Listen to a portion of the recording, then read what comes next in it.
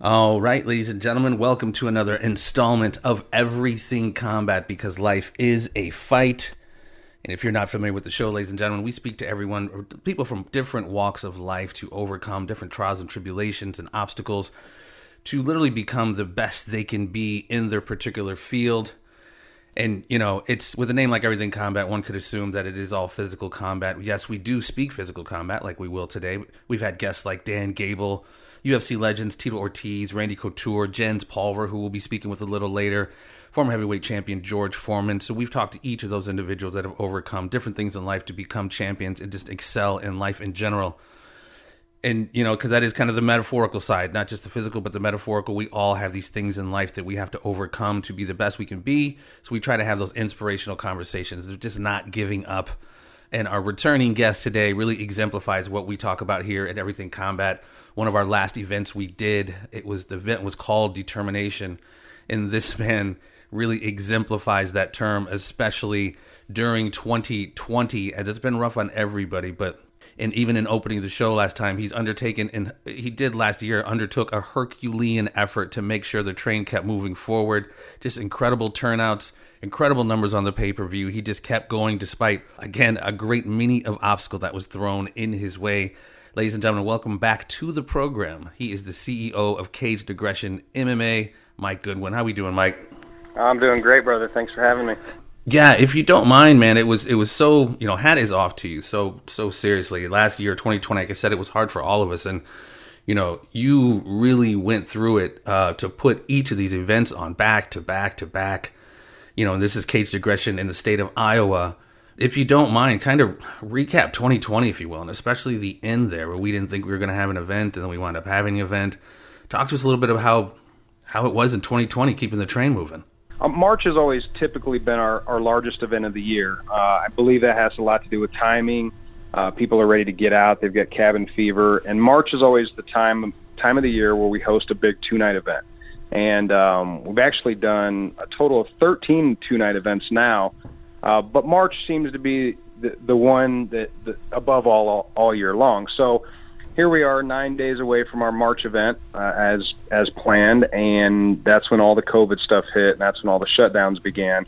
So they actually pulled that event from us, and you know, obviously nobody knew what was going to happen after that, but I told everybody involved that, you know, at all costs, no matter what, I would not cancel the event. I would just postpone it.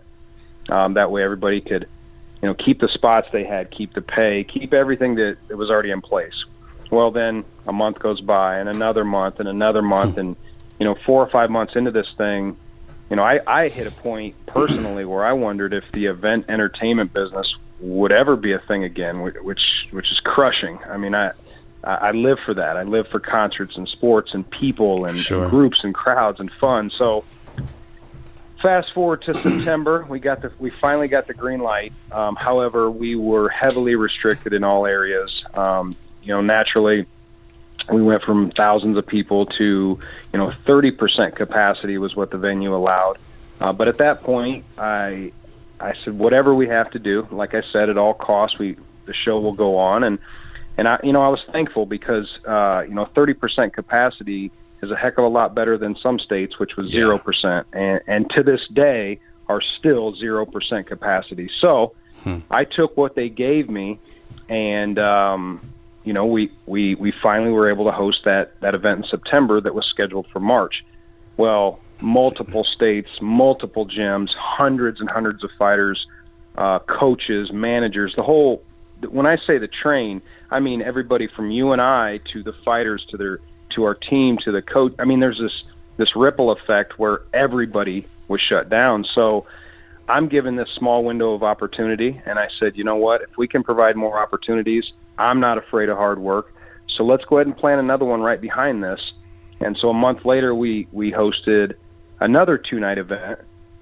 And then not even a week into planning that, I realized, man, I've got hundreds of fighters that want to compete right now and need to compete. So I hurried up and I booked another two-night event. So September, October, November, we hosted 3 back-to-back-to-back two-night events.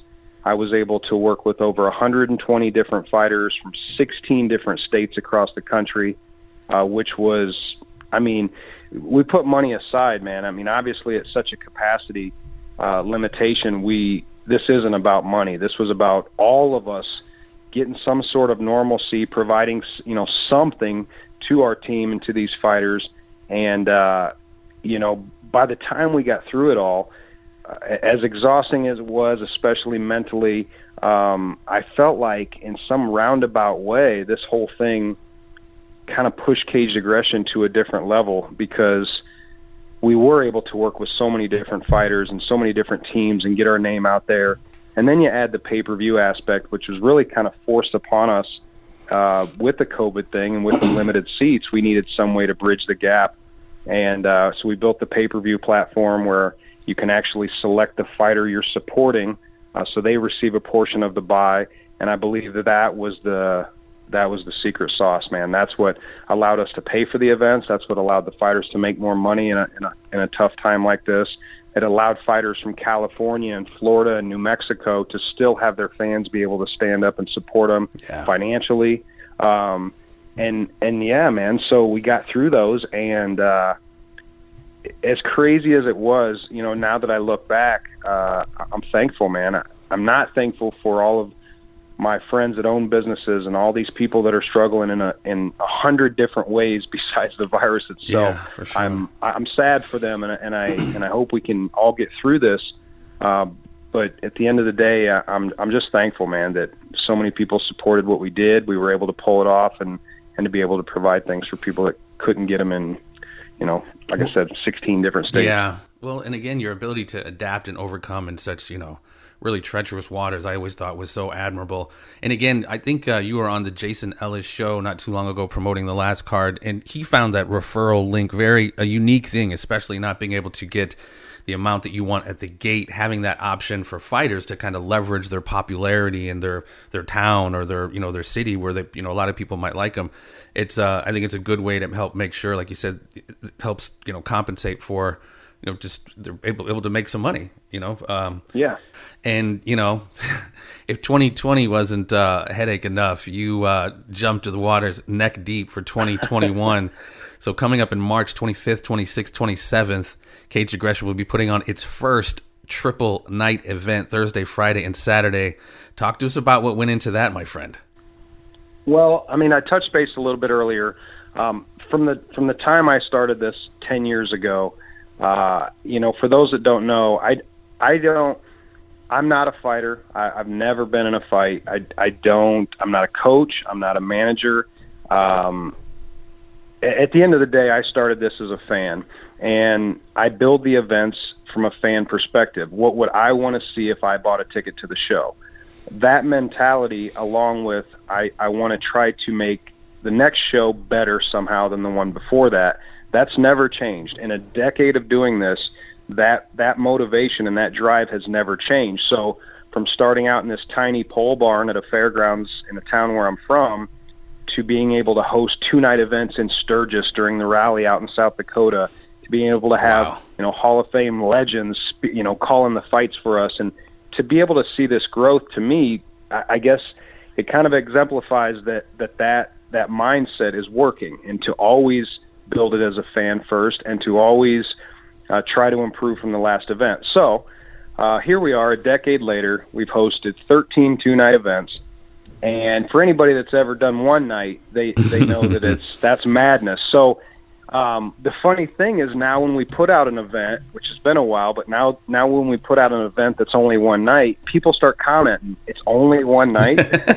So we've become so known for this 2-nighter that I took that aspect. How do we do this again? How do we top what we've already done so many years in a row? And how do we create some new buzz? I took that, and then I also took the fact that we're still kind of in this mess, and these states are still shut down, and there's still not events happening in other states. So I thought, well, if I had hundreds of guys and girls last year wanting to fight, what's going to change? I mean, that number's going to grow. So I said, whatever we got to do, I want to host the first ever 3-night MMA event. So I did a lot of research, and I've yet to be able to find not just us, but anybody that's ever done it.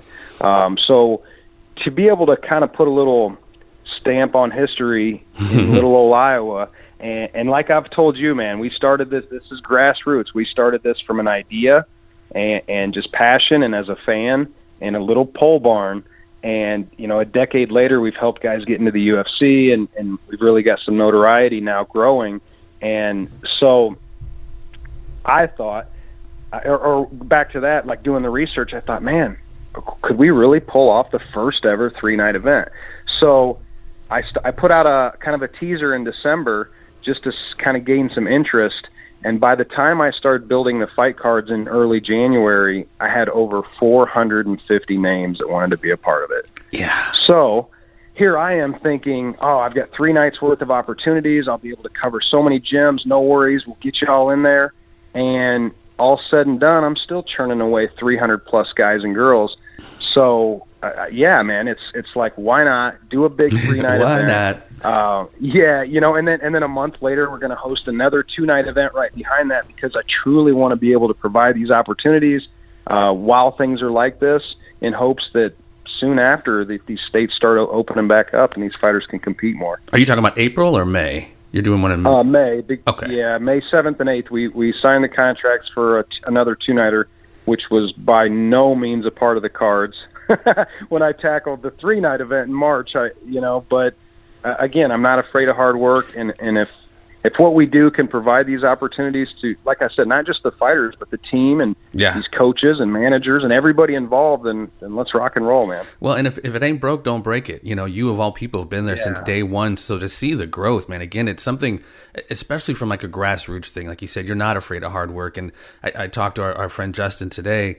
A lot of people just want to, we were talking about filmmaking. A lot of people just want their first film to be Schindler's List, or, whatever it is. They want to start out on top because they want to be at the top, but they don't necessarily want to work for it. And it absolutely requires very hard work.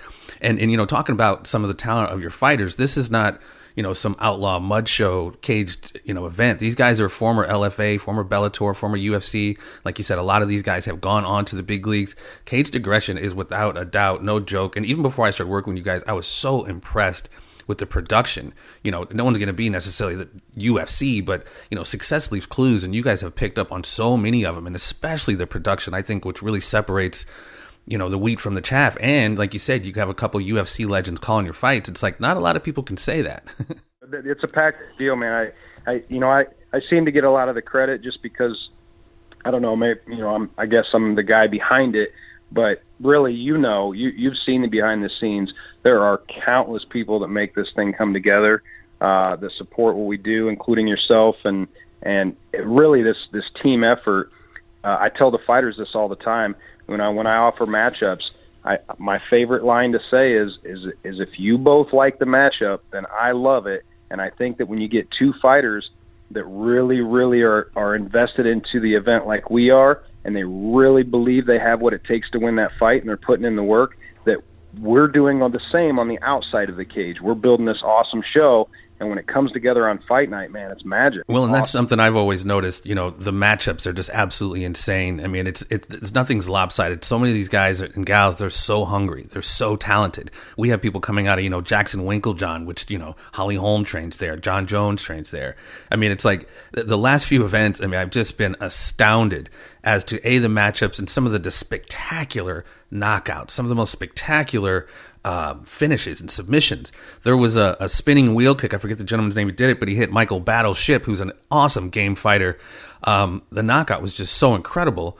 My cohort, Jens Pulver, who, like I said, we'll be talking to later, he says, "Oh, shit."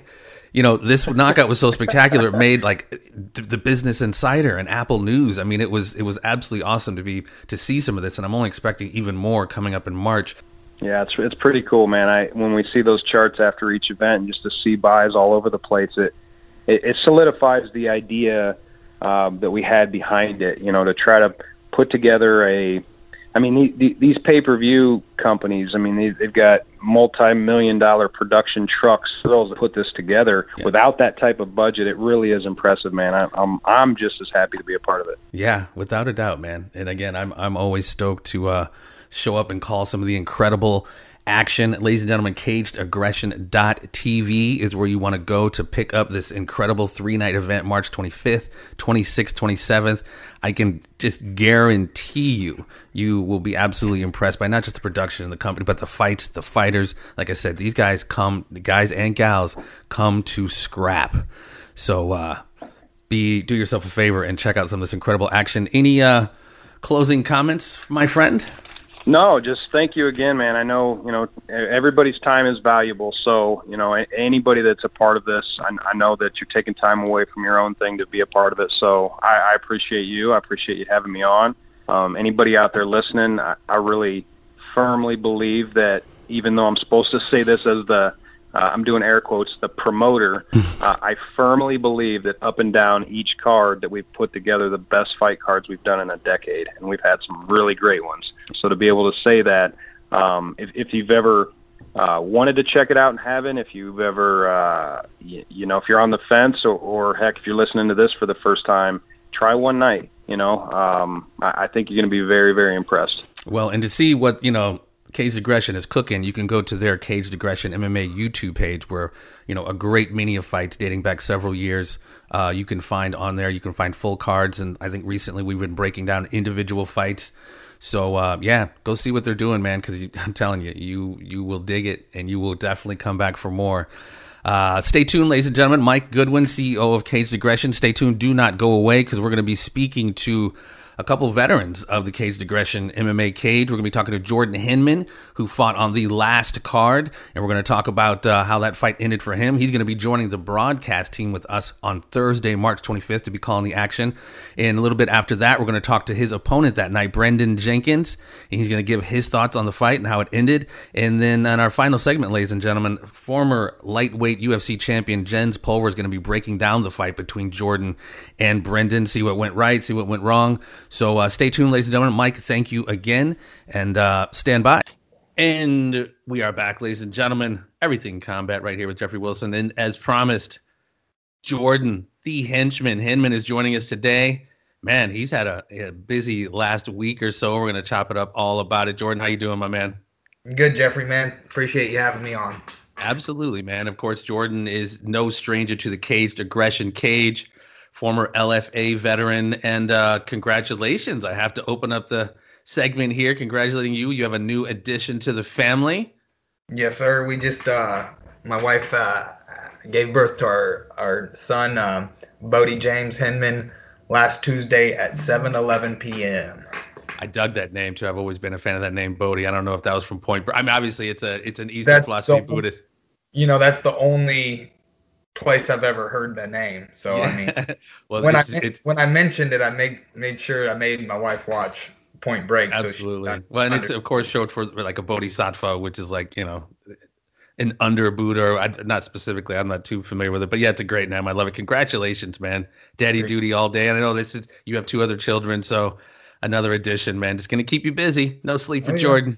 Oh yeah. Well, and Jordan is joining us on the broadcasting team here for the first ever 3-night MMA event. Caged Aggression is throwing on Triple Threat 25th, 26th, 27th of March. You're going to be calling the fights for us Saturday night. Give us your thoughts on stepping into the broadcast booth with us, my friend. I know you had called some Caged Aggression fights before, have you not? Yeah, I've done several, actually. There for a while, I had a neck issue and wasn't sure how that was going to pan out. So in my downtime, I asked Mike if he needed any help. I'm always like a step ahead of Joe Rogan, like when I'm watching fights live. So yeah. I had a good feeling that I could do it, and I have a lot of fun doing it, and it's exciting to me. I love the sport, and so I love being able to maybe break down or get fans to understand some things that they might not quite, be watching or understanding when they're watching, because it might be their first time, or it might be grandma and she might, pick up on a little something. So Well, and it was cool, man. I mean, obviously meeting you and having some cool conversations at some of the after parties, or at least one of the after parties for the last events we had. 3 back-to-back. I think it was September, October, November, and we wound up just catching up. And it was really cool getting to know you, man. I was telling a remark to Mike Goodwin, CEO of Caged Aggression, that I really liked you, man. I mean, I've interviewed a lot of martial artists, whether it's Pat Miletich, Boss Rutan, Stephen Wonderboy Thompson, and you just always hear that, that martial artist kind of attitude and philosophy when you're talking to real martial artists, and you really had that, man. You kind of just had that really kind of Zen mentality, and just it was really cool getting to know you, man. And I'll be anxious to be calling the fights with you here Saturday night. I think it would be March 27th. Looking forward to it, man. Getting your expertise again. You're no stranger to the Cage Aggression Cage, LFA veteran, so it's always good to get that kind of expert insight as we're watching the fights, man. And it's been a blast for me too. I mean, I literally, when I step into the River Center in downtown Davenport, I really just pinch myself. I'm like, God, I've always been a martial arts fan, mixed martial arts fan, combat sports fan. So I'm getting paid now to do what I would be doing in my living room anyway. Like, holy shit, just losing our mind calling the fights, but obviously with a little bit more refined tact to it. Again, man, it's really looking forward. I'm really looking forward to it, having you on. And as we talked about earlier segments here with Mike Goodwin, and as we're going to see later, Jens Pulver is going to be breaking down the fight you had with Brendan Jenkins during the last event. If you don't mind, obviously it didn't end exactly the way you wanted it to end, but if you don't, I mean, you were you were bringing the pain in that first round. I was thinking towards the end there, you were bringing knees, and I was like, I think I probably even said it's almost over because it was absolutely ridiculous, the knees you were dropping on him in that first round. But head right into somebody's big knees.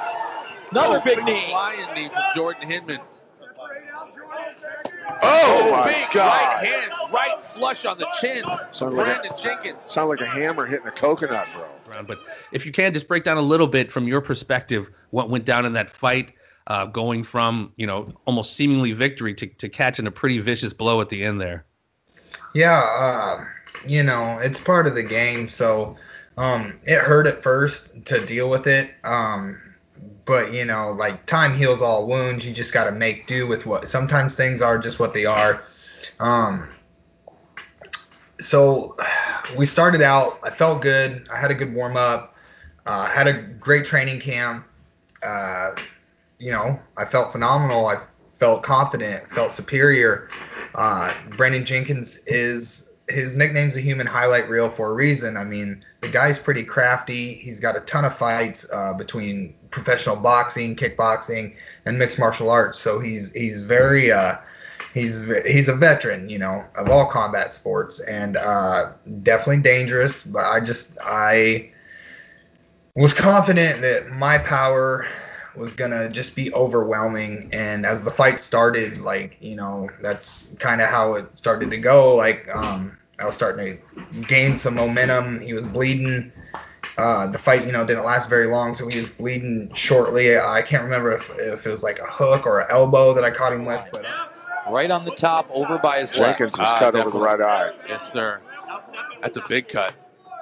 That is a big, nasty one. But I was throwing everything with intention to finish the fight, and he threw like a lead hook, and I faded back out of it, and then when I'm coming back in, he starts to spin and throw a wicked elbow. That might have been from that big shot. Spinning elbow to the face of Jordan. It hit me on the left side of my nose, and he spun from the right, and he hit me on the left side of my nose, and it broke my nose, but part of his elbow hit me like in the eyeball. And your orbital bone they're called blowout fractures. They're designed to break basically when a lot of pressure or trauma hits your eyeball, so you don't lose your eyeball. So my floor broke out, the side broke out, the top broke, the inside was broke because of where the elbow hit me, and then just my cheek over here, because when he was spinning, he was moving, laterally, and so it shoved my cheek over a little bit. And as soon as he hit me, I knew something was wrong. I mean, I've been punched plenty of times, and I've never been knocked out. I didn't lose consciousness. That's the hardest thing to swallow is I didn't he beat me, he cracked me or whatever, but I didn't have my ass kicked or whatever. It was one shot, and it broke, it broke my face. There was literally nothing I could do about it. And so that one stings that I have a KO, TKO loss, because I had 21 amateur fights, 15 professional fights, and that's never, or I guess it's happened now, but it just, that was a tough one, because I would have rather went to sleep. I would have rather Yeah. been beat to a pulp or whatever, other than, just a broken bone. It was unfortunate, but man, I'm dealing with it fine. Like, I'm still a warrior. Like, I don't think poorly of myself. No, absolutely not. You know what I mean? Like, I'm not scared to still fight or anything like that. Like, I have been going stir crazy, not being able to do anything because my face isn't fully healed yet. So, just I felt like I was overwhelming him, and he threw a Hail Mary, and it caught. So. Well, and as I was talking to Jens Pulver, as people will hear a little bit later on in the show, it happens, man. I mean, we have incredible knockouts. I mean, all throughout all promotions, UFC included. Michael the Battleship had a part of a highlight reel, spinning back kick, spinning heel kick to the face, just completely unexpected. And even, as Jens is going to point out as he breaks down the fight, it just, some things just come out of nowhere sometimes that you're just not necessarily even prepared for. It happens. I mean, he froze me.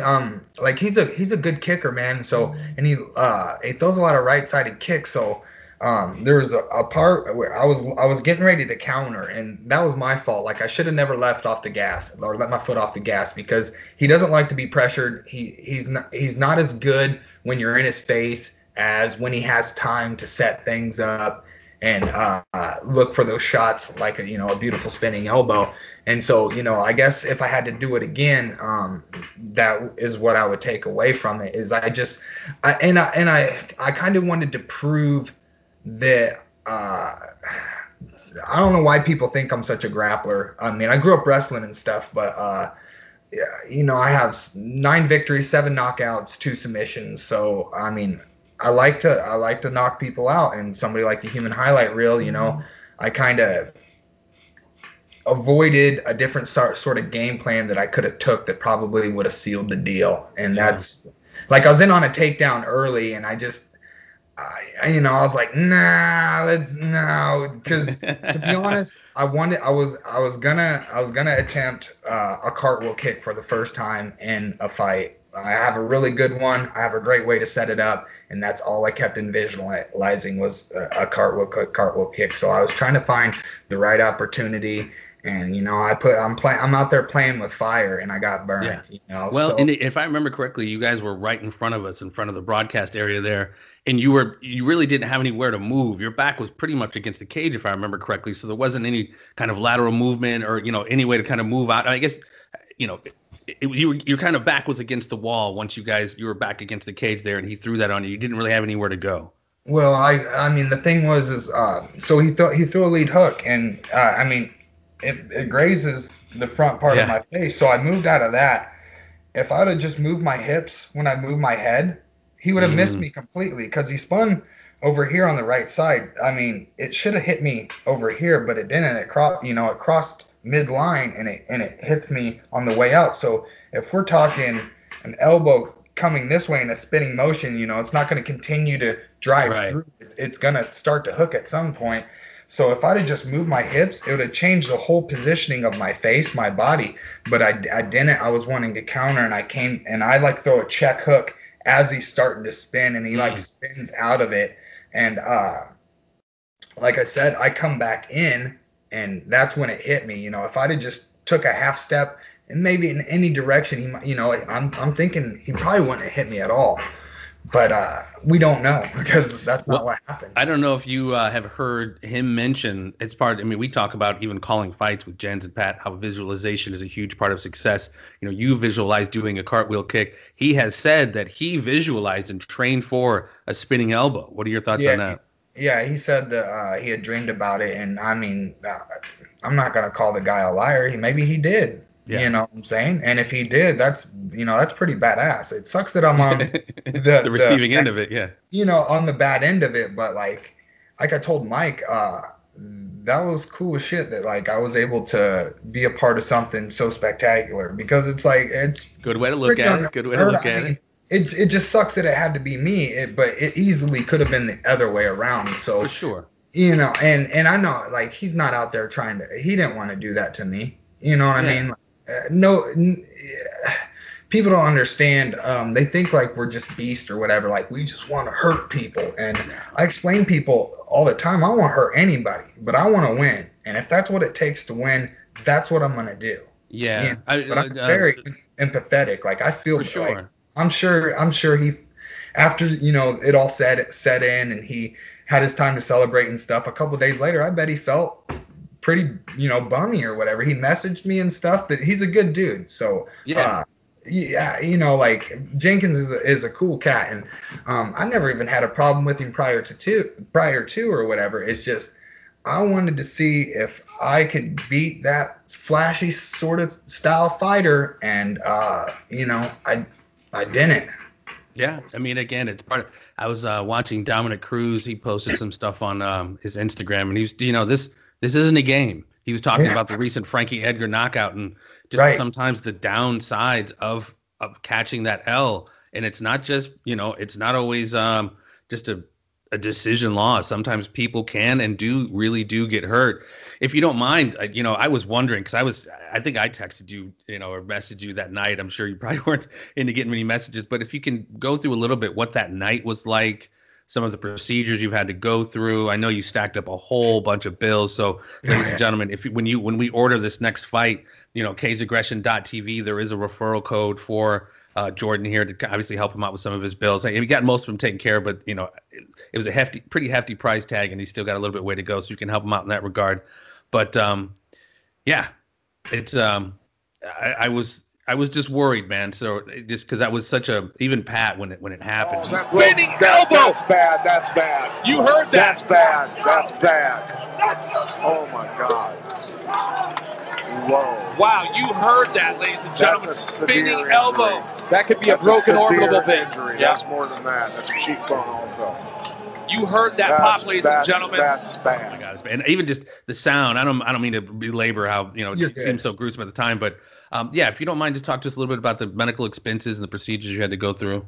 Yeah. So with the sound, that was terrifying when you hear or whatever. But the COVID thing, there like nobody was drinking, nobody was eating, so everybody's probably stone sober, probably like wanting to get out of the place, so they can grab a drink or celebrate their family and friends and stuff, So you could hear a rat piss on cotton. That's how quiet it was in there. And I stole that from Chael Sonnen, so don't think I came up with that. But that's all right. So I mean, when he hit and it echoed through that building, like that was tough to hear. Not so much see as just the sound of it was brutal, and you could hear the sincerity in Pat's voice and stuff. Like, Pat messaged me a whole bunch of times, and he sent me some black oxygen and stuff like that. So that was awesome. That was super cool. And so if you guys get a chance, go ahead and check out Black Oxygen.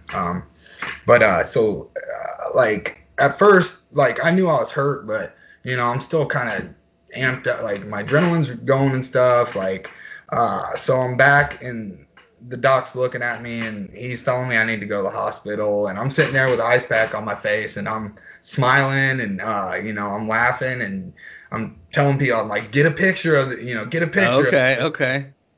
They're like, doc's like, no, bro, you need to go. Like, I don't think you understand. Like, go. And I was like, all right, I gotta get this blood off me. He's like, no, you need to get dressed and you need to go to the hospital. I was like, okay, all right. So I go back there, and I'm still fiddle fucking around and stuff. Like, I knew I was hurt, but it didn't hurt like it was about to.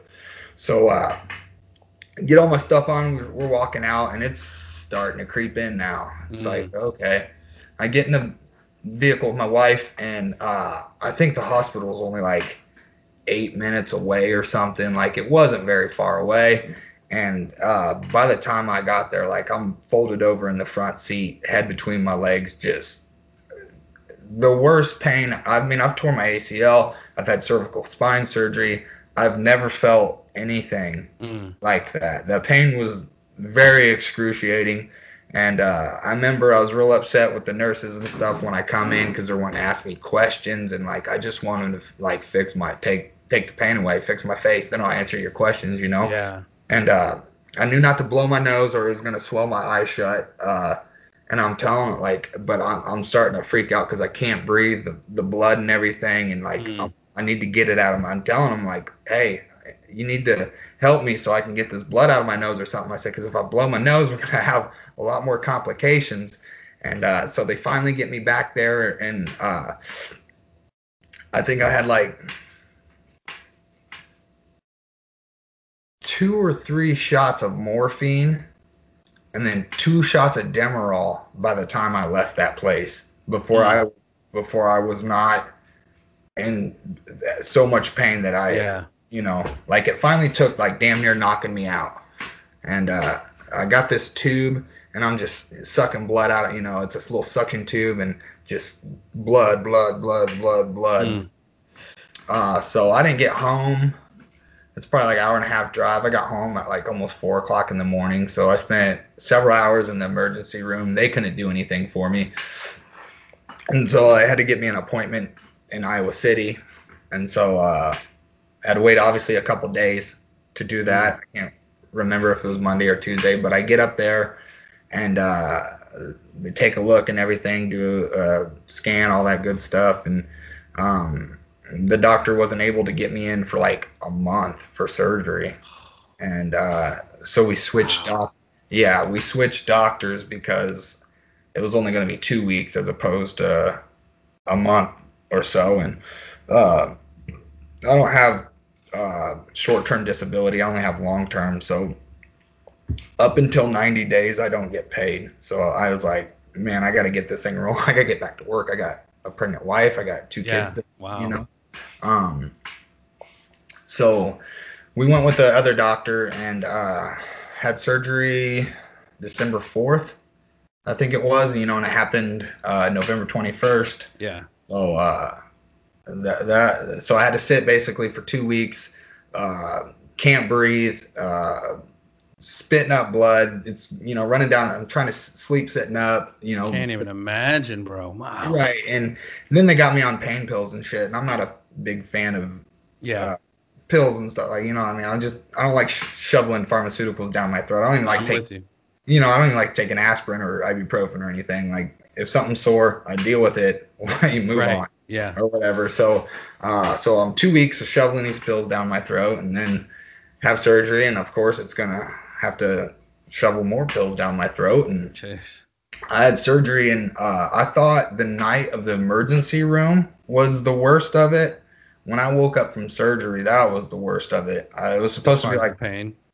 Yeah, it's supposed to be like 4 to 5 hour surgery and ended up being like 10 hours or whatever. And I woke up from that and it took me a long time to wake up. And I remember my arms had hurt really bad because they had strapped me down. And so the fronts of my shoulders hurt, probably from trying to power out of it. Yeah. Yeah, because what they did was they cut me from the inside of my mouth from about my nose all the way to the back of my gum, and then they peeled my face away, and then that's how they that's how they got up there to do their business. And I don't know the exact numbers on what, but there's a combination of 60 screws and plates that's holding my face together, because they said all of this was like cornflakes. But they were able to keep the existing bone. So my face is plated together and screwed together to hold the plates. And but they told me like I didn't have to have surgery. I could have just been all coggly-eyed or whatever, like I was. And they said you didn't have to have surgery? No, I could have just let it grow. It would, calcium would have built up. It would have healed itself. And they said it probably would have been stronger than it is now. So, interesting. Yeah, it was very strange. It was like, no. Yeah, let's go ahead and get this taken care of. Yeah. So, I mean, you may not be able to tell, or anybody may not be able to tell, but this is what I call my creepy eye now. My face muscles don't work very well through here, like when I smile. You still got a nice smile there, bro. It just it just stays open. It stays open, and it's not until I point it out do they notice. But watch. You see how this eye like closes and this one just stays open. Oh, okay, yeah. But also while I'm sitting here, it's open farther than my eye is on this side. So I mean, obviously I can tell because I've looked at myself every day my whole life. But and then it's also they set it in too far back, so I have some weird double vision, like when I look down my eyes when I look down, or when I look out each side of it. So that's what I was going to ask you about, any kind of possible lingering effects, not just from the injury, but from the surgery as well. I thought you mentioned something about the little nerve damage. I think that's kind of what you're alluding to. Yeah. Oh, okay. So there's a nerve that runs through your face, through your cheeks or whatever. Like when you get Novocaine at the doctor, that's what they're hitting, and it numbs all this. And so for the longest time, it was all my nose to my eye, and then my teeth all the way. Like this whole area was it was numb, and it was like painfully numb. Like it wasn't just like, oh, I can't feel it. Like it hurt. I remember just grinding my teeth because I wanted the pain in my teeth to stop.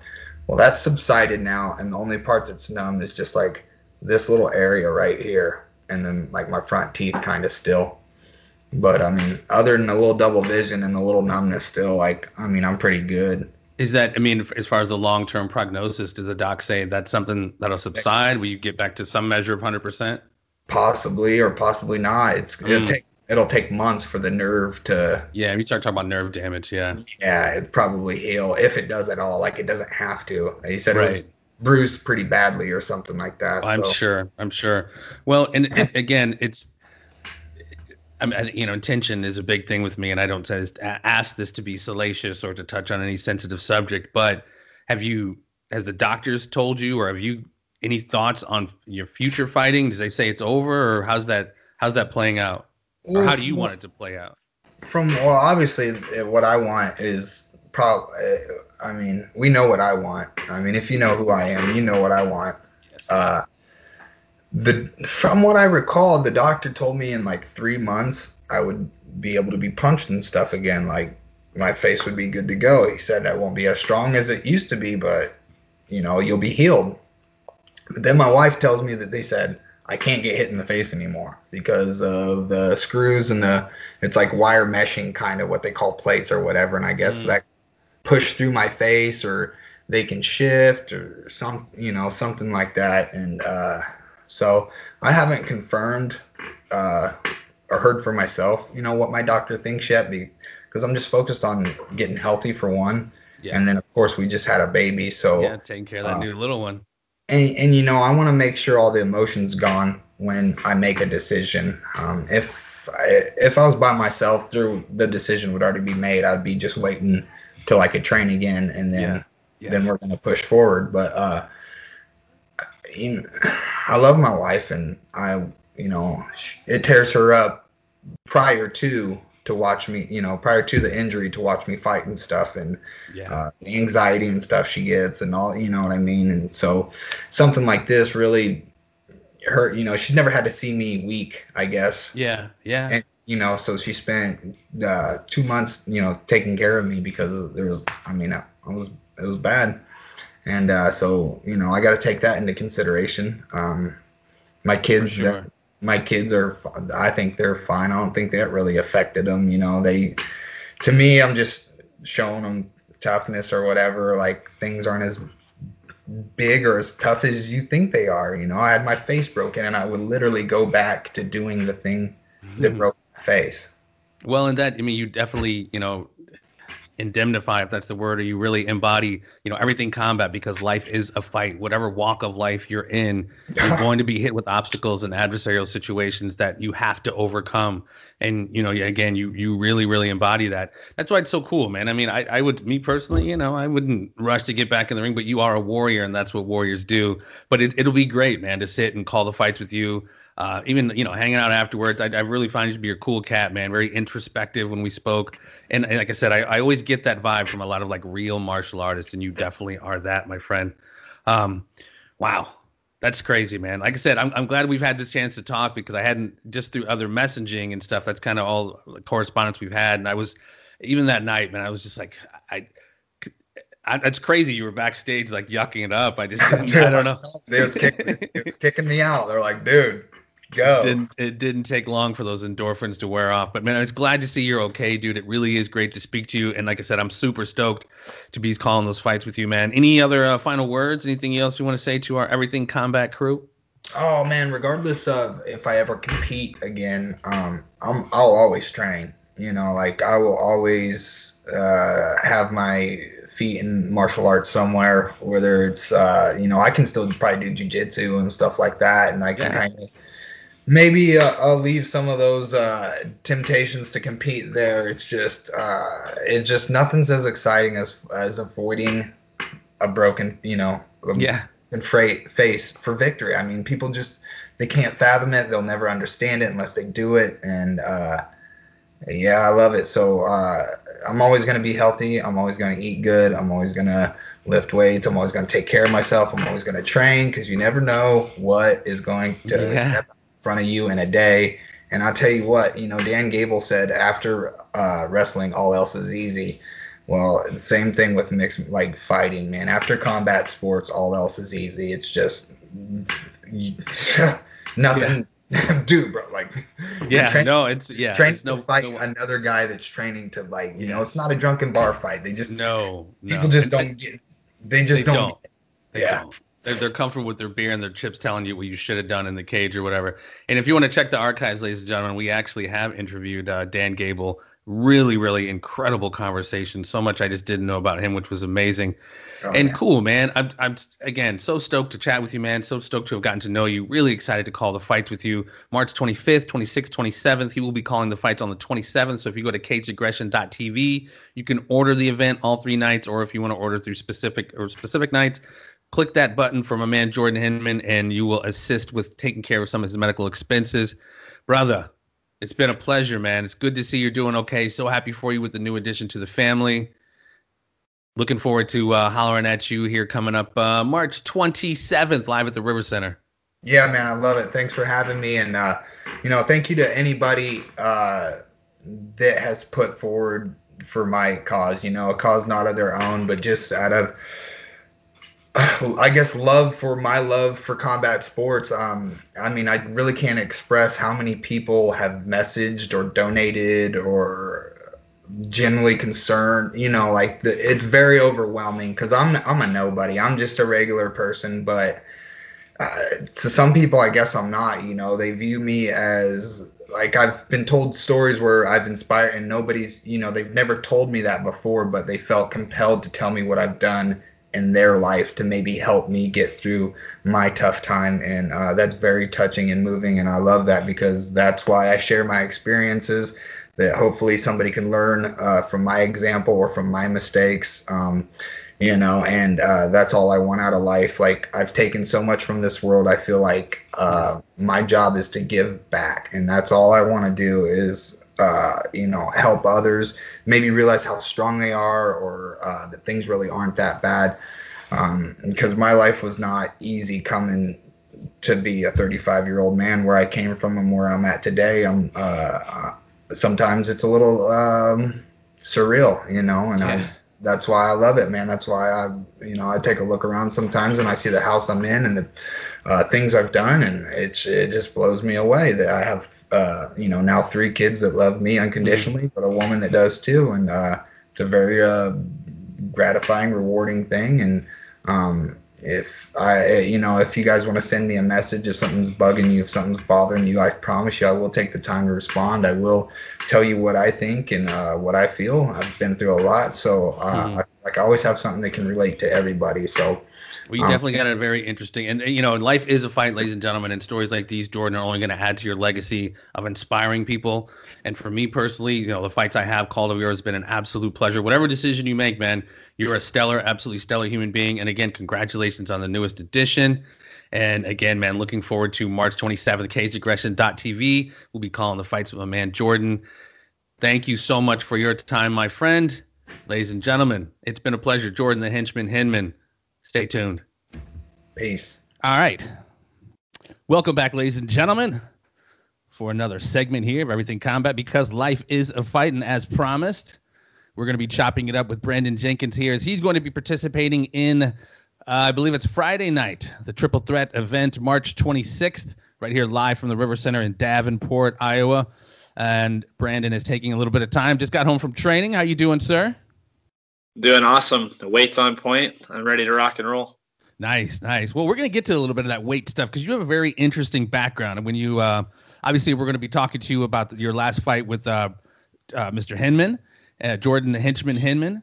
And I believe it was during, your victory lap you were taking there as you spoke to Mr. Vargas in the center of the cage. You talked about your background struggling with weight a little bit. So talk to us a little bit about your background and especially that and how you kind of got into the martial arts.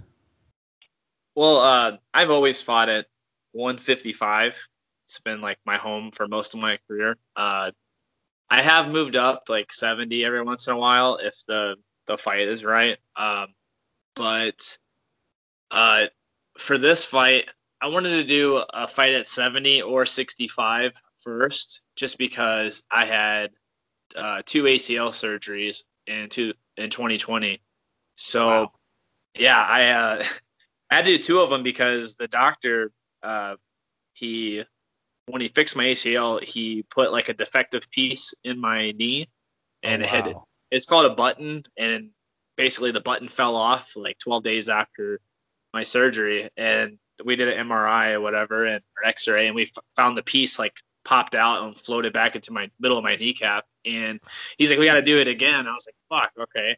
So I had to go back in there and do another surgery, and the doctor did awesome. Like I haven't had any like swelling or any issues with my knee, and we did a cadaver ligament, and everything's been great. Like my knee is like 100%, but when you come back from like a catastrophic knee surgery, like you just put on like 40 pounds plus the pandemic, and yeah, I end up pushing. I usually walk around like 175, and I got all the way up to like 210 pounds. I was kind of a fat boy, so I spent most of last year just rehabbing my knee, and then my good one's like, dude, we're doing a 2-night event. We'd love to have you on.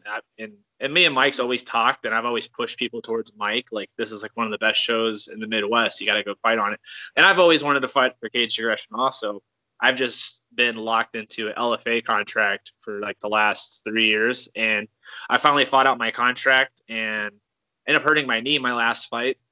So took the year off, and I was like, dude, I want to fight on that show in November. And he offered me the Hinman fight, and I actually wanted like maybe not as tough as a fight before the Hinman fight. My plan was maybe to do like a fight at 70 and then do my next fight against Hinman at 55. That's what I really wanted.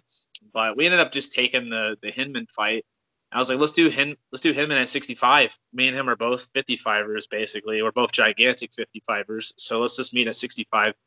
And Mike's like, yeah, well, we have a super lightweight champion and we have a super lightweight class, so why don't you guys just meet there, and if you get past Hinman then you could fight for the title. I was like, okay, cool.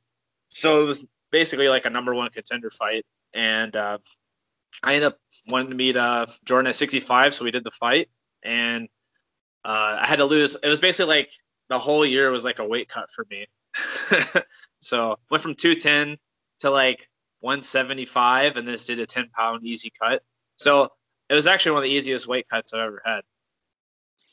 Well, and we saw how that fight was going in that first round. It was ended in the first round. Give us your thoughts on how that was playing out for you, because watching it and even commentating it and even talking to Jordan, it was it was very much so back and forth. But he seemed like before you nailed him, he was nailing those knees on you. How much in trouble were you during that beginning part of that first round?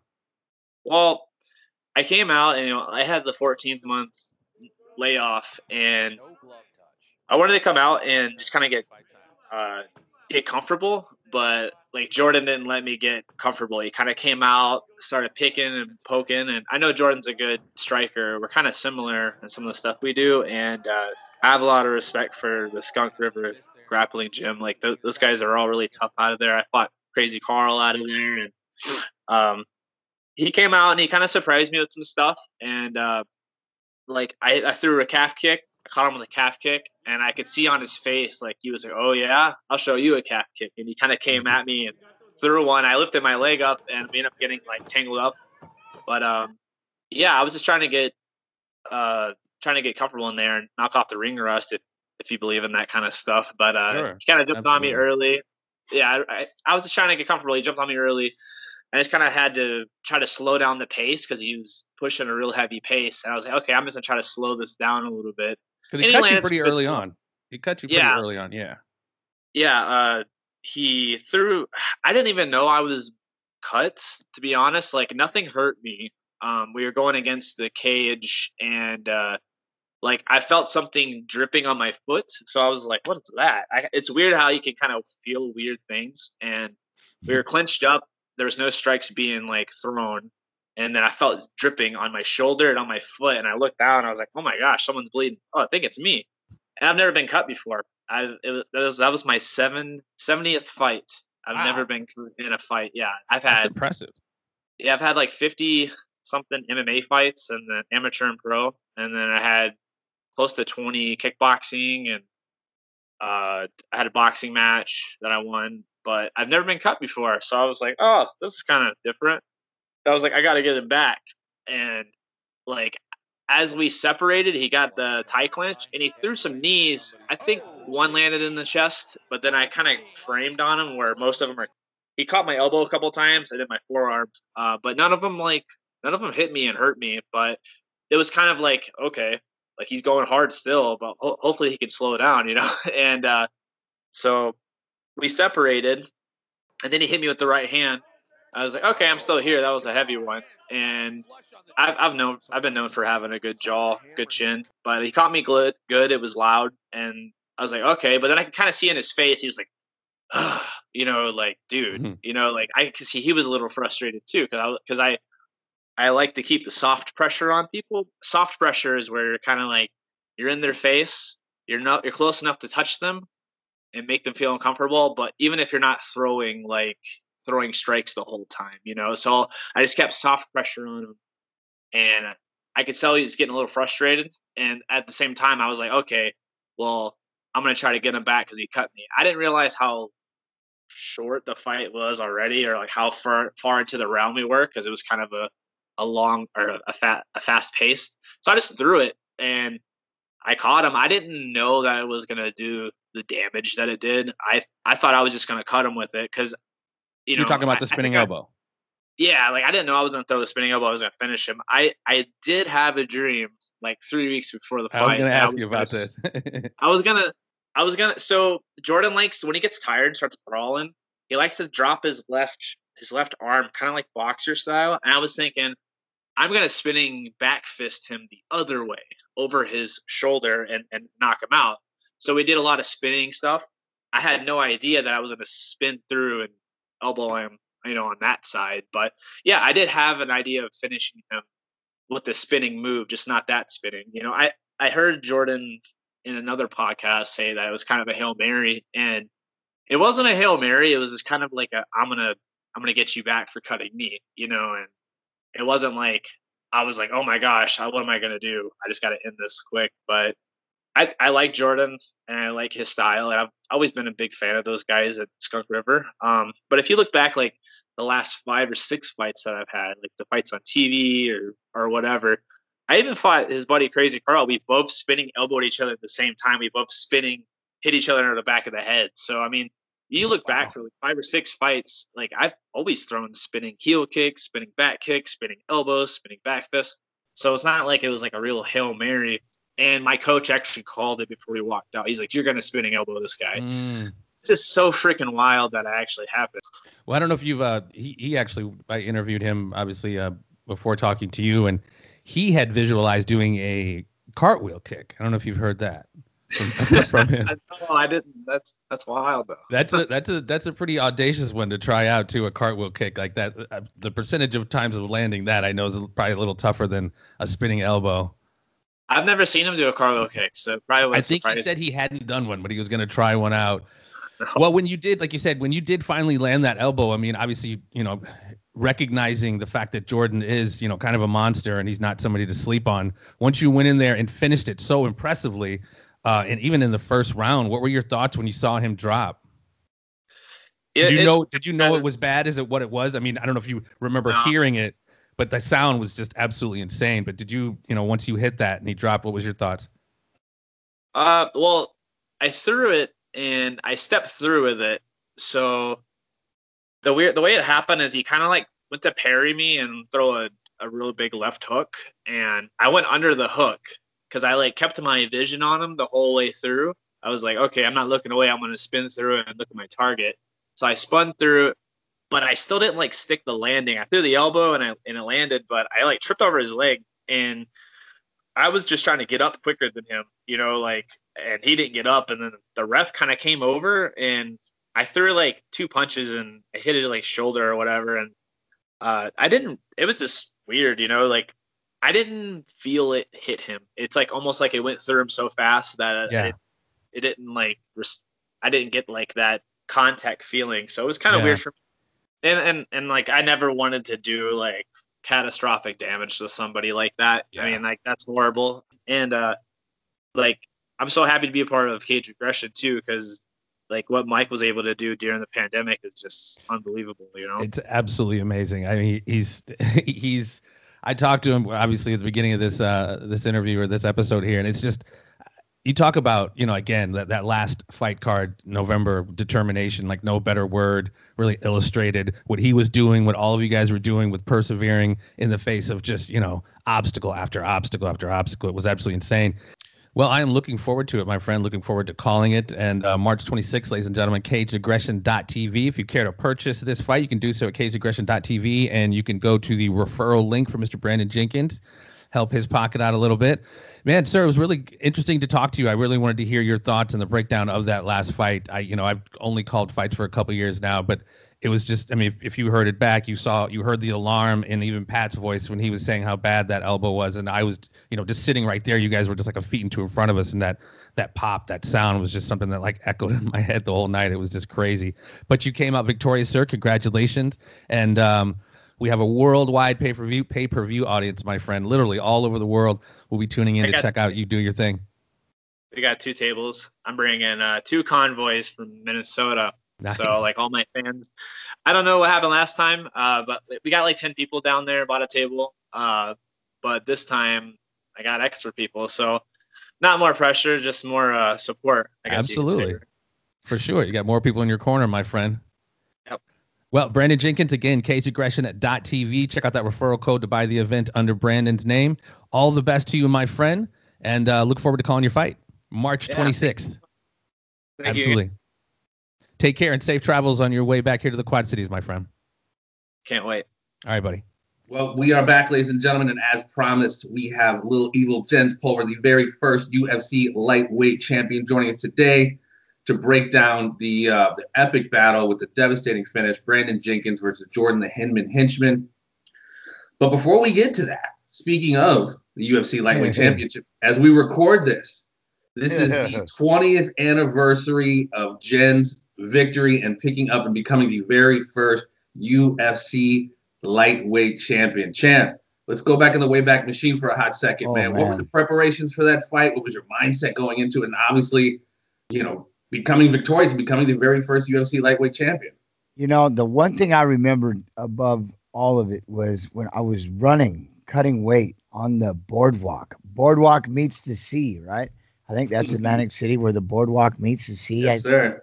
And I was out there running, and I'll never forget this. I stopped somewhere on that boardwalk, and I was just thinking to myself, am I really ready? Am I really ready to fight this guy, Uno? Am I really ready to, am I good enough to do this? And I'll never forget that ever. It's like, am I ready? This is like going, quote unquote, international. I'm fighting. This is Uno. I watched him just beat Ruben Asado, who, again, the submission game of Ruben Asado, if people need to go back and watch it, it's not even funny how slick and how sick he was so far before his time. And to see Uno, again, being flown over there and to watch that fight and see Uno beat him in Shudo, again, mind you, and the way he got everything, I say, am I really ready? You know how everybody, when you first start fighting, you were like the local shows. And, of course, I did some UFC fights, but I was like, man, am I really ready for this? And I was thinking, I've been waiting my whole life. This is that goal I've been trying to achieve, becoming the UFC world champion. I remember stopping there and just kind of, it's not movie-esque, but, you're sitting there, I'm on the boardwalk, meets the sea, I'm running, I'm looking out, just thinking, this is really about to happen. Like, am I really ready for this? Am I really ready to am I good enough to be the UFC world champion? I've been watching it since, I was in college, and And so it was surreal, it was definitely surreal doing that run. And, luckily I had a phenomenal team. I just believed in my team so much. I believed in what I was doing. Yeah, I'm ready. But I had that conversation. Yeah. So I can understand it like the day before, but even calling fights with you, we talk about how important the mental game is, visualization, et cetera, to becoming, the champ or victorious in this sport. So were you able to shake that as you're walking to the cage? Did you shake any of those kind of butterflies, or were those still kind of lingering a little bit? It was off once when I in that locker room, when you go in there, the butterflies are sitting there. We always do the sports book or something like that, watch horses, and bet on the ponies, so to speak, because I grew up on the racetrack. So it's always, if you want to find me kind of the day of or something like that, we tend to sit in the sports book, watch, and then you get that, you just know it's that time, and everybody comes out and go, all right, you ready? And so then you have to get up and you do the whole, you hug your mother, you hug your brother, you hug your friends and everybody, and that's your goodbye. And in a dark moment, that hug, there's that because there's no guarantees. You don't know if you're ever going to come out of that cage. I mean, That's what people need to understand. And we're talking about that, especially this fight that we're wanting to break down coming up. You never know what's going to happen. You can be in control right up until the end, and all it takes is for somebody to spin something off, and your life will change for the rest of your life. Right. And that was the one thing, but that's every time you do it, and it's kind of that surreal. I can imagine the soldier giving his family a hug when he gets on that bus to go to boot camp, or getting ready to go to war, kind of thing. It's that, and people, I don't know if they look at that. Obviously, we don't want to get in because it's still a sport. Everybody loves it. Ooh, the rush of it. But I'm just saying, for most people, you have that moment. It's like, all right, it's time. So you get to give everybody your hug and say your goodbyes, and I'll see you afterwards. It's weird when you go back and think about it now. There's so much behind that. I know everybody has that with their peoples, and then it's time. But then, like anybody, you put on the game face and it's time to go. You've been training for 6 months, 7 months, your entire life to become the world champion. So then I just turned it off. I'm like, it's all that goes out the window. Now I'm with my team. Like, your troops I'm with my team, and I believe in them more than I believe in anything. So just hold on and get ready. And like Pat said, not to cut you out, but like what Pat said, this is all preordained. This is all predetermined. God has a plan. Now you just got to go play it out. Just go out there and play it out. There's nothing else we can do. We trained, we put in the work. Now it's all in their hands, your hands. It's all in that moment, right? Well, and to have those moments, man, of, before the fight, that mental game, can I do it? Can I do it? And then getting into that lock and load mode after all the preparations, like you said, you're there with your team and it's over. You get the strap. Dana wraps that strap around your waist. What are your thoughts, man? I was bawling like a baby. I couldn't believe it. But like I said, I said it before, I'll say it again. I remember that night when it was all done, and I woke up in the middle of the night into my bed, and I popped up. I was like, and I was just sitting there, and I look over. Oh yeah, it was sleeping right next to me. I looked over on my pillow, and I was like, and I'm looking at it going, I really did it. This isn't a dream. I thought I was in the middle of a dream. I'm not lying to you. I looked, I was like, I really did it. I really became the UFC lightweight.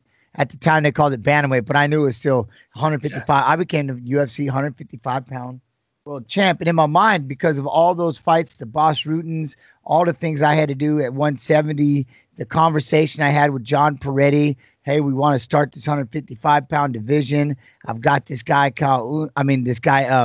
Alfonso Alcaraz. I want you two to fight.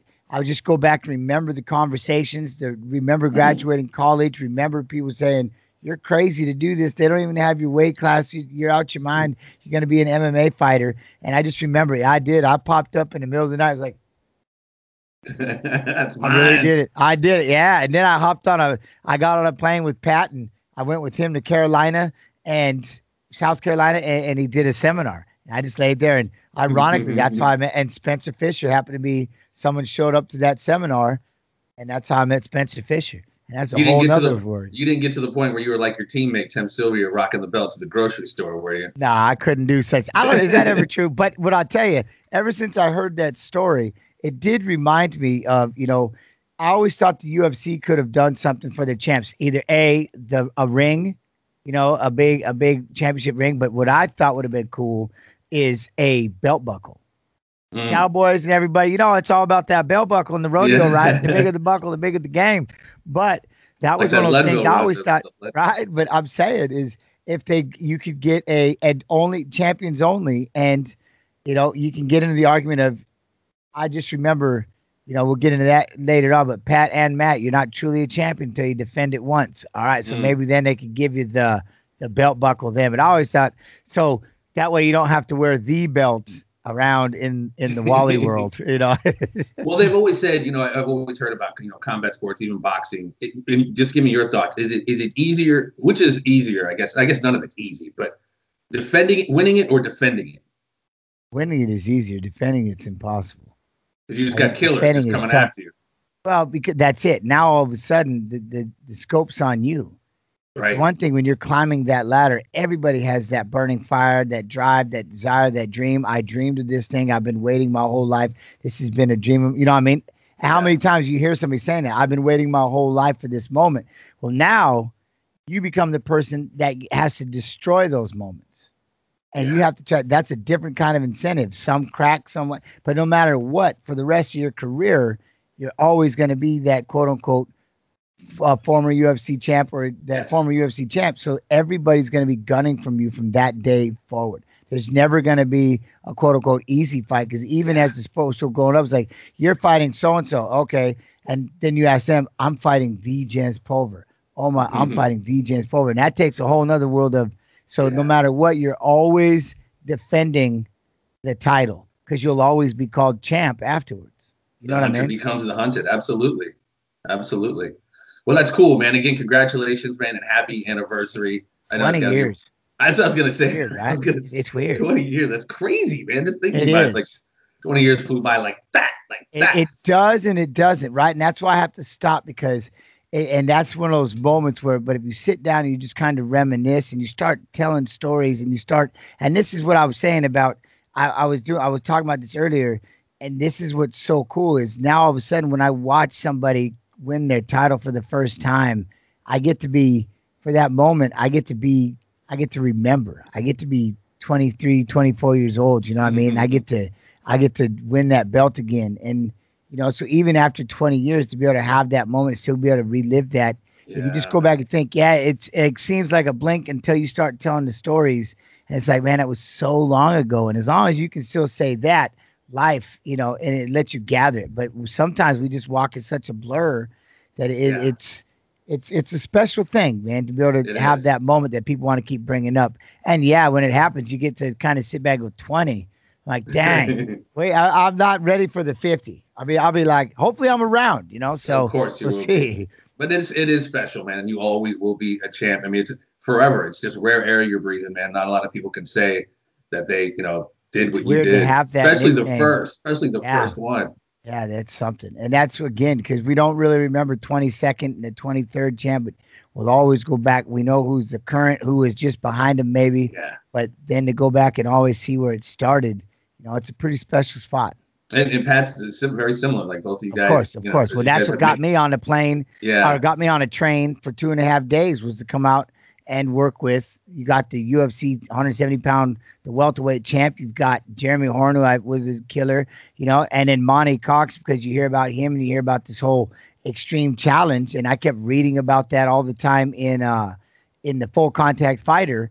And as I was sitting there in Seattle and I'm in college going, and these guys, they've got everybody. They got all these guys that are getting into UFC, and they all fight in his show. And Monty's doing these tournaments that Laverne Clark, Dave Monet, Dennis Hallman, Matt Hughes are all in it. Matt Hughes is winning this thing or whatever it is. It's like, and these guys get into the UFC. And so that's when I was like, well, I have to get on a train and I have to go to Iowa, because if I go train with them, that's how I'm going to get in the UFC.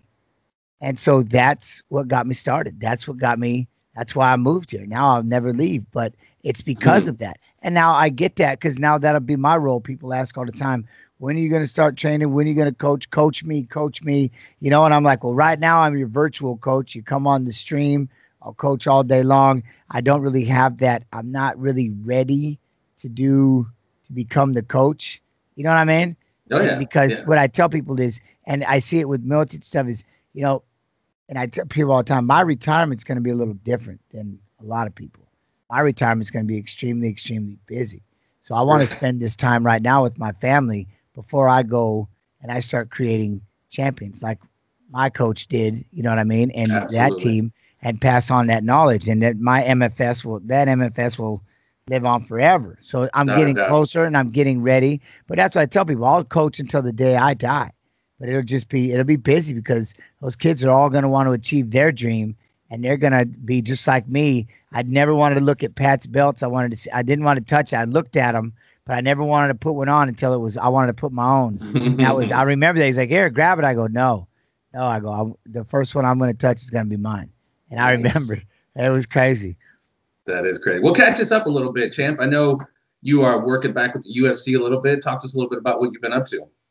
It's been, like I said, it's been heaven sent. You know, this whole thing on Twitch, I started gaming at first, and then I was like, you know, a friend of mine, he had to leave. My moderator had to take off, and I was like, all right, well, I don't like gaming by myself, so I was like, someone give me. I started watching video. I watched a parkour video or something, started laughing. I was just having too much fun breaking it down. Then someone said, hey, would you watch my fight? I just did this amateur fight. Yeah. So I started watching that, and then, like I said, a friend of mine says, oh, you got to see this thing called Street Beefs.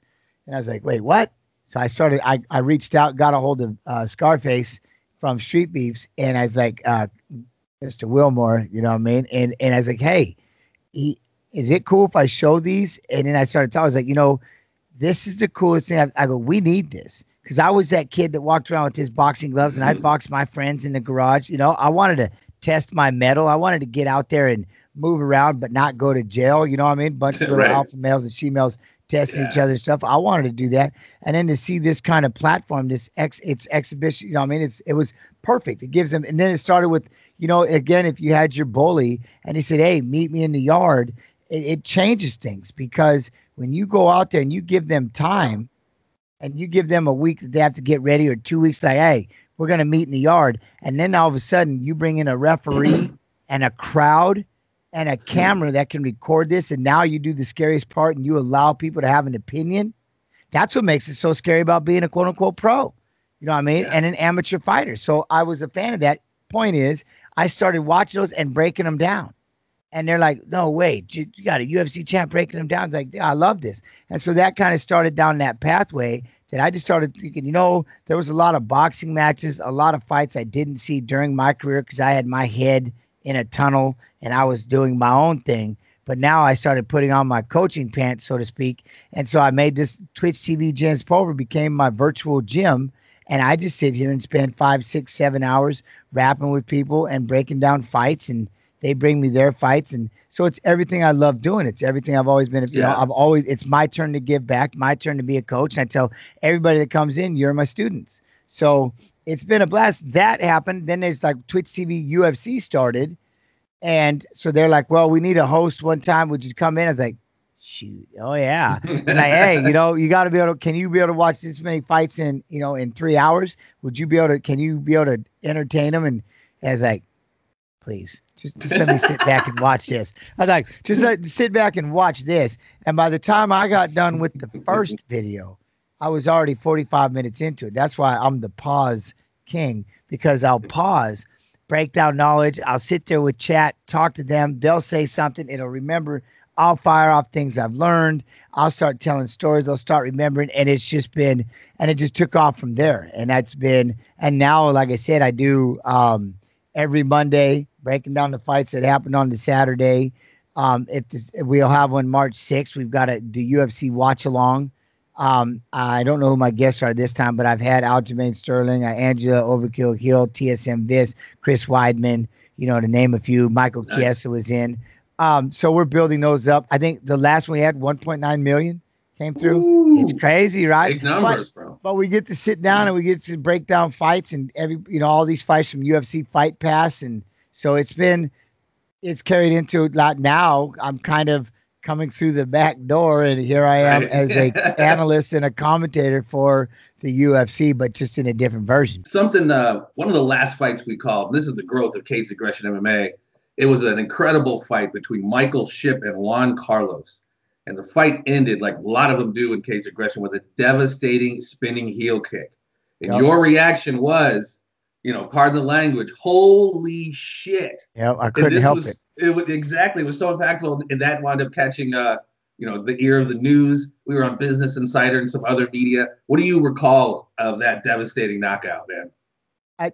And that's what people need. I've had it happen a couple of times. I try not to cuss. I try not to get into it, but as we're sitting there calling it, you get into the fight. You start thinking about, how they're moving, how they're doing it. And then to see a fighter just kind of turn it off and spin one off the way that they do. And then the way that it just starches them. Holy. And you're still all of a sudden you forget that you're a commentator, you're an analyst, and you're a fan, and you're just a youngster watching a sport. And you're just like, holy shit. You know what I mean? Like, holy shit. You can't believe it. Just like, oh, and professionalism gets knocked out the window, because that's the beautiful thing about this sport is you never know. The unknowns are, it's unreal. In a blink, this sport can change, in a second. And that's what's beautiful about it, is they have that kind of, you don't just sit back and you can just kind of get lulled to sleep by a fight or something like that. Then all of a sudden, and you just all of a sudden the 14 minutes before are forgiven, and all you can think about is that one second. But I'm not saying this fight, but in some, just the art of the knockout and the way that it happens sometimes, and I can't get over hearing Miletich with the Jordan and that fight that he just had when he spun that thing off, and he's just like, okay, that sound, oh my, the sound.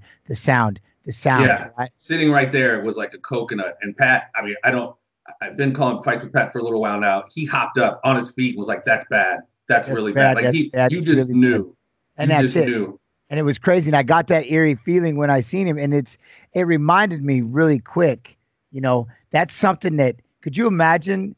Like, I could never imagine. We always had, as a Miletich fighter, it was always harder for us to be on the outside of that cage coaching than it was to be the one in the cage. Because I love my brothers so much, you know what I mean? I loved my team so much that I'd want to be the one in there throwing down rather than, but then, could you imagine, having to hear a shot like that and have it to be one of my teammates?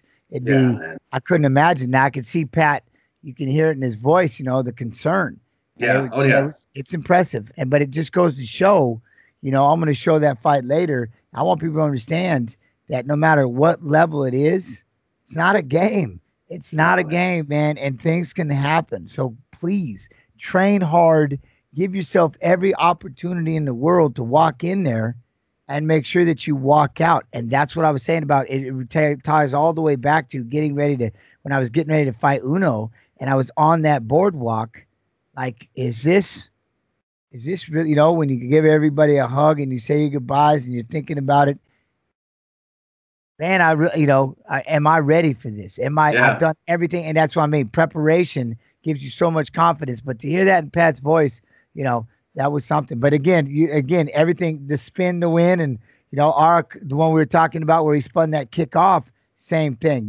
It's luckily we love it. We go crazy for knockouts, but at the same token, we love and support it. We're like, it's a crazy game for sure. And if you want to go check out any of these, the fight Jen's going to be breaking down, or the Juan Carlos Michael Shipp, go to the Cage Aggression MMA YouTube page. And we're starting to break down, there's full cards there, and we're starting to actually break down individual fights. And the one Jen's going to be breaking down here is, Brendan Jenkins and Jordan, the henchman, Hinman. An incredible fight, ended in the first round with a devastating knockout. So without further ado, champ, I don't want to keep you any much longer. I'll let you get to the breakdown, my friend. All right, we'll see you soon. Thank you, guys. All right, see you in March, buddy. I'm going to show you guys a fight here in a minute. This will make you never, ever, ever want to fight again. And it happened in a legitimate fight. No, it wasn't Sage's. I see now. This one, though, you can hear Miletich and them going off. And you can hear Pat, the second he heard it, he pops up and goes, that's bad. That's bad. Oh, my God, that's bad. That's bad. And that's all he can say. That's bad. That's bad. This is horrible. And it's unreal. Shattered his whole face. It shattered his whole face. Crushed it. And guess what he did? He spun one off. And he caught him. Here it is. Oh, my God. Here it is. All right. Skip. This is the impact sport.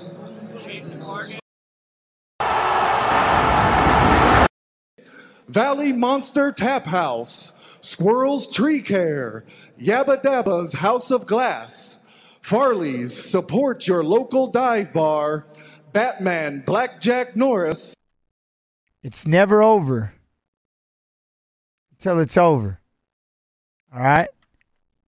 Frazee Electric, Vital Proteins, and Bloom Hemp CBD. Joining us from Burlington, Iowa, the henchman, Jordan Hinman. Jenkins looking very, very calm, while Hinman just evil eyeing him. All right, gentlemen, this is the professional welterweight division for Caged Aggression's main event. We went over the rules in the back. Brandon, do you have any questions? Jordan, do you have any questions? Touch them up now if you wish, and let's do this.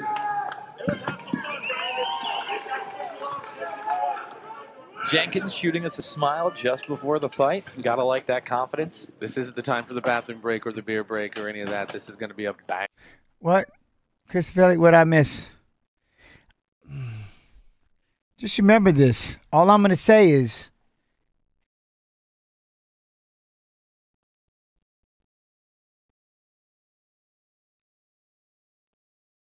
you can see it right in the title.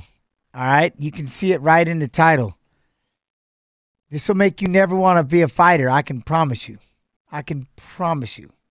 This will make you never, ever, ever want to step in here. All right, gentlemen, here we go. Brandon, you ready? Jordan, you ready? Let's go. No glove touch. Yo, Kego MMA, how you do? Or just get ready. See who will implement that offense first.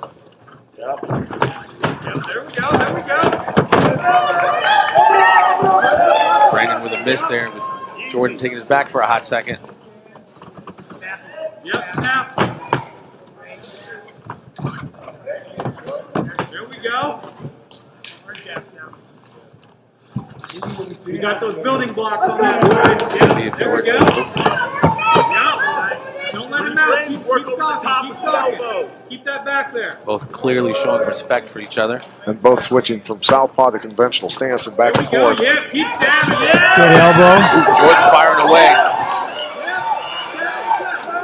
Ooh. Beautiful knee to the body. Good knee by Brandon. Right, Jordan scoring with that one. You go first. What do we work on? Brandon, rather, I'm sorry. There's blood coming from somebody. See some on Jenkins. I don't know if that's coming from him. They've been using those cornrows to grind on Jenkins' jawline.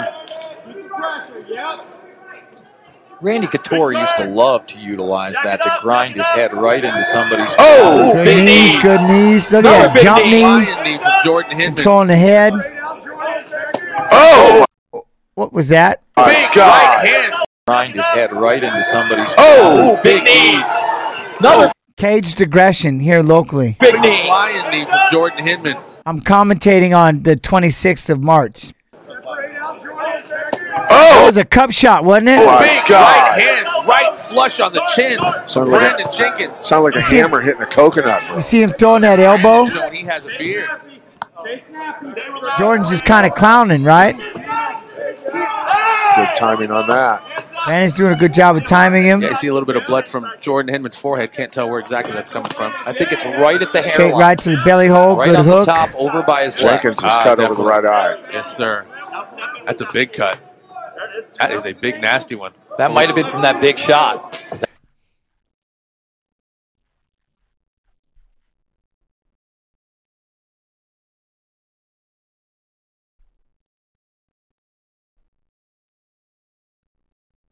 Nasty one. That might have been Listen. from that big shot. Broke his whole face. He's never fighting again. Listen to watch Miletich. Watch. Elbow to the face of Jordan Hinman. It is over. Spinning elbow. That's bad. See, all Miletich can say is that's bad. You heard that. That's bad. That's bad. Dude, do you know how bad it is? That's bad. That's all he can say. That's bad. That's bad. Oh my God. Whoa. Wow, you heard that, ladies and gentlemen. Spinning elbow. That could be a broken orbital vein. Injury. Yeah. That's more than that. That's a cheekbone. Shattered the whole face. And all that, you go back to look at, and what he do? He spun it. I know. I don't know if I'm trying to.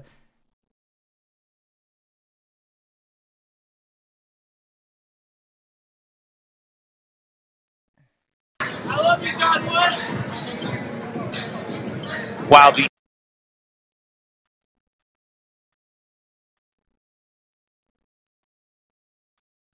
You see how it broke that whole spin to win. That's what I'm saying. To spin the win right there. Wow, the Boom. impact of that, ladies and gentlemen, was just There it is again. absolutely Broke that whole side of his face. explosive impact. And right away it was over. Kudos to Boom. And good the job on the referee ref. for stopping him from taking any Good job on the ref. more punishment and jumping in. Yeah. He knew. You heard the impact of that, ladies. Yeah, we got to move on, but that's just, you know what I'm saying? And he was, you know what I'm saying? You never know. I mean, it's a crazy, crazy game, isn't it? It's a crazy game. And that's, you never know. You're never guaranteed anything out there.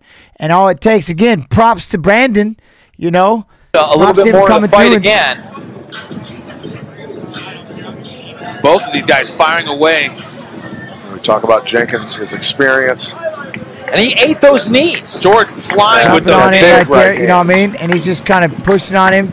Jenkins was a stronger Been up guy. against some Ladies and extremely gentlemen, tough your referee, Bruce Allen, And has then called. boom.